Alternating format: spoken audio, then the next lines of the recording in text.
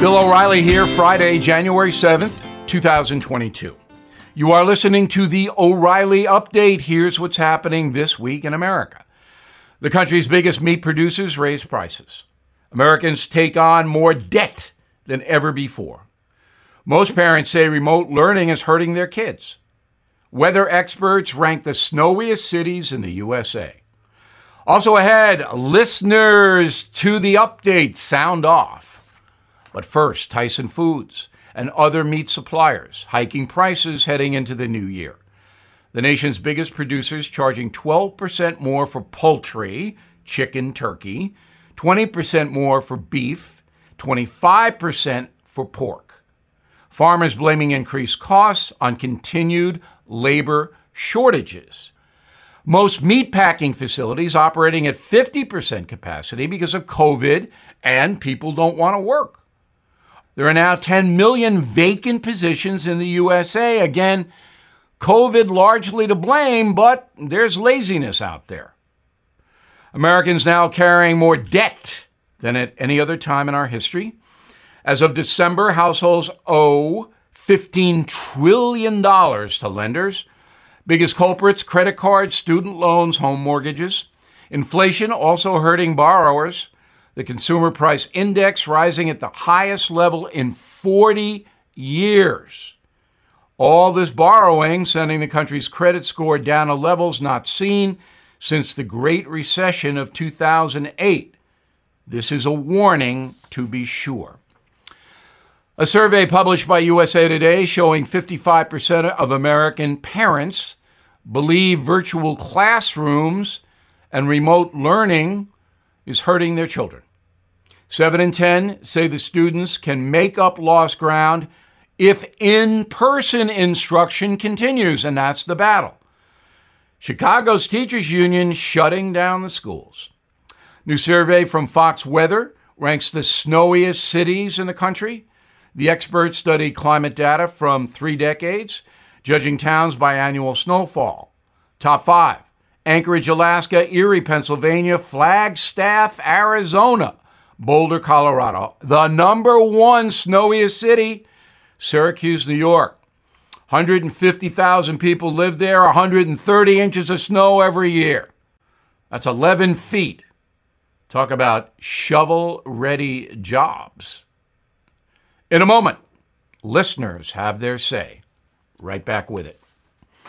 Who is there for the families left behind when a service member or first responder dies or is catastrophically injured in the line of duty? Who is helping our nation's homeless veterans? And who is helping our nation keep its vow to never forget 9/11? I'll tell you who. The Tunnel to Towers Foundation. The foundation's In the Line of Duty programs honor our nation's heroes and their families. That includes its Gold Star, Fallen First Responder, Smart Home, and Homeless Veteran programs. The foundation's Never Forget programs engage people in 9/11 remembrance across America. Over 80 runs, walks, and climbs a year, dozens of golf outings and barbecues, and the Tunnel to Towers 9/11 Institute is helping to educate kids in kindergarten through 12th grade about our nation's darkest day, 9/11. More than 95 cents of every dollar you donate to Tunnel to Towers goes to its programs. This charity keeps its word and honors our nation's greatest heroes. Donate $11 a month to Tunnel to Towers at t2t.org. That's T2T.org.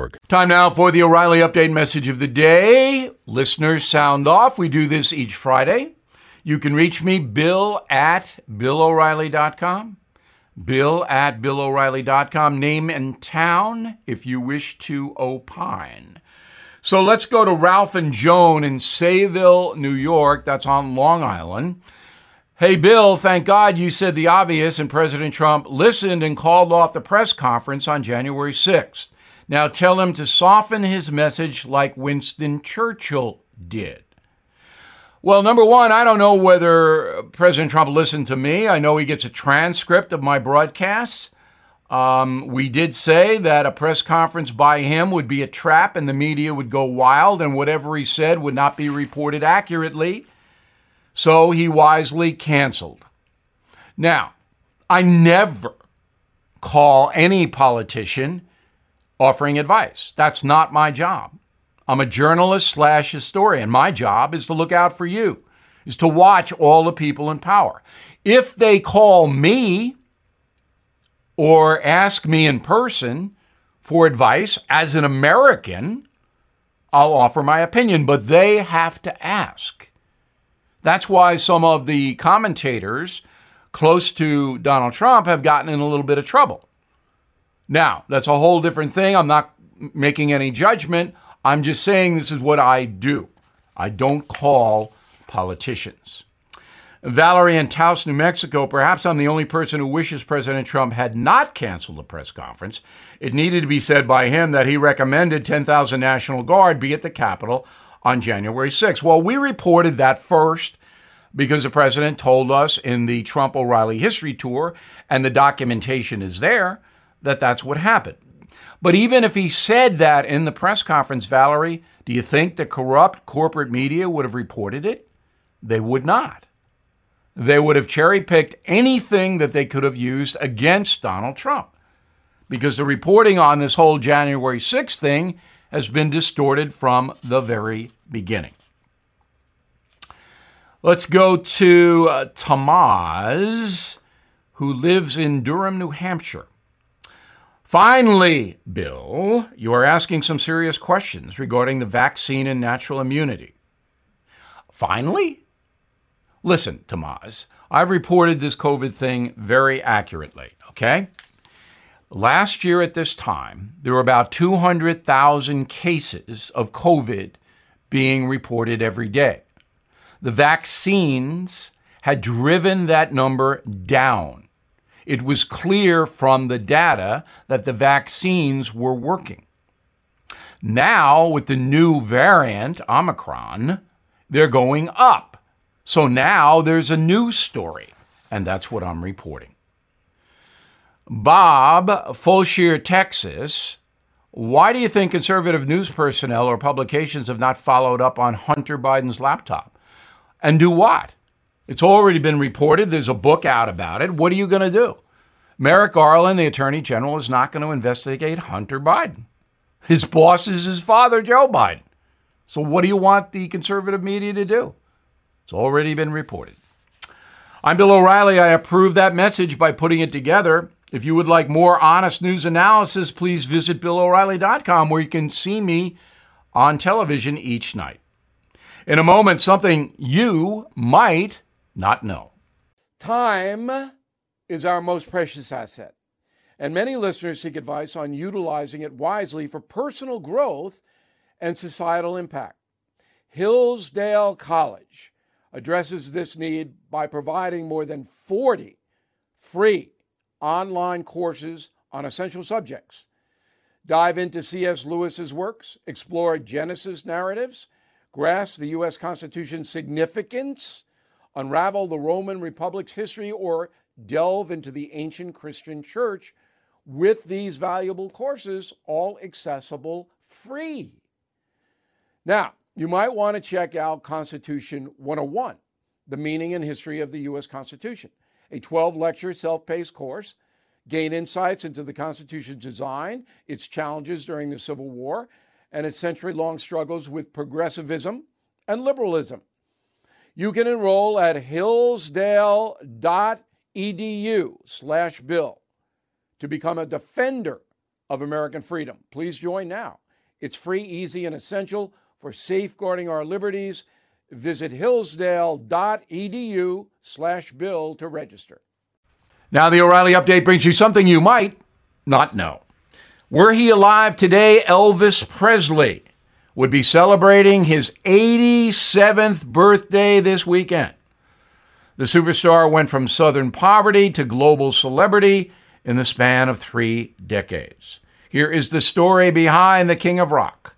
Elvis Aaron Presley was born inside a tiny one-bedroom shack in rural Mississippi on January 8th, 1935. The boy began singing at local high schools and birthday parties when he was 12 years old. In 1956, Elvis hit #1 with his tune Hound Dog.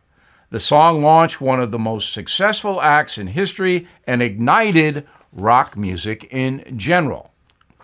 Throughout his 20-year career, the King of Rock would rack up 18 #1 hits and another 40 records in the top 10. Presley sold more than 1 billion with a B albums in every format: vinyl, 8-track, cassette, CDs. Elvis also appeared on 10 different TV shows and in 31 movies, most of them not good. To Be Kind, remember Clam Bake? The musician took a 2-year hiatus at the height of his fame between 1958 and 60 because he was drafted into the Army. His time in Germany solidified his status as a worldwide celebrity. However, fame took its toll on Elvis Presley beginning in the 1970s. Elvis overdosed on drugs twice. His personal physician prescribed him 30 different medications within a 6-month period. By 1977, Elvis Presley had gained 90 pounds, could no longer walk without a cane, and slept most of the day. In August of that year, the King was discovered dead on his bathroom floor at the age of 42. Doctors ruled the cause of death a likely heart attack, but it was not. It was the drugs that killed him. And here's something else you might not know. According to his fiancée at the time, the musician's final words at 2 a.m. were, quote, "I'm going to the bathroom to read," unquote. She would discover his body 12 hours later. Folks today can visit Elvis Presley's mansion in Memphis, Tennessee, but the bathroom where he died remains off limits. Back after this. Did you know water heaters last about 10 years, refrigerators typically about 13? Every day in our homes, we rely on aging systems and appliances. I do. That means it's time to consider safeguarding your budget from unexpected expenses. American Home Shield has a solution. Pick a plan that's right for you, and when a covered item in your home breaks, contact their professionals to repair or replace it within the agreed-upon coverage limits. It's that easy to stay stress-free and limit budget-breaking surprises. Right now, take $50 off. Please go to ahs.com/bill to save $50. That's ahs.com/bill. $50 off any plan.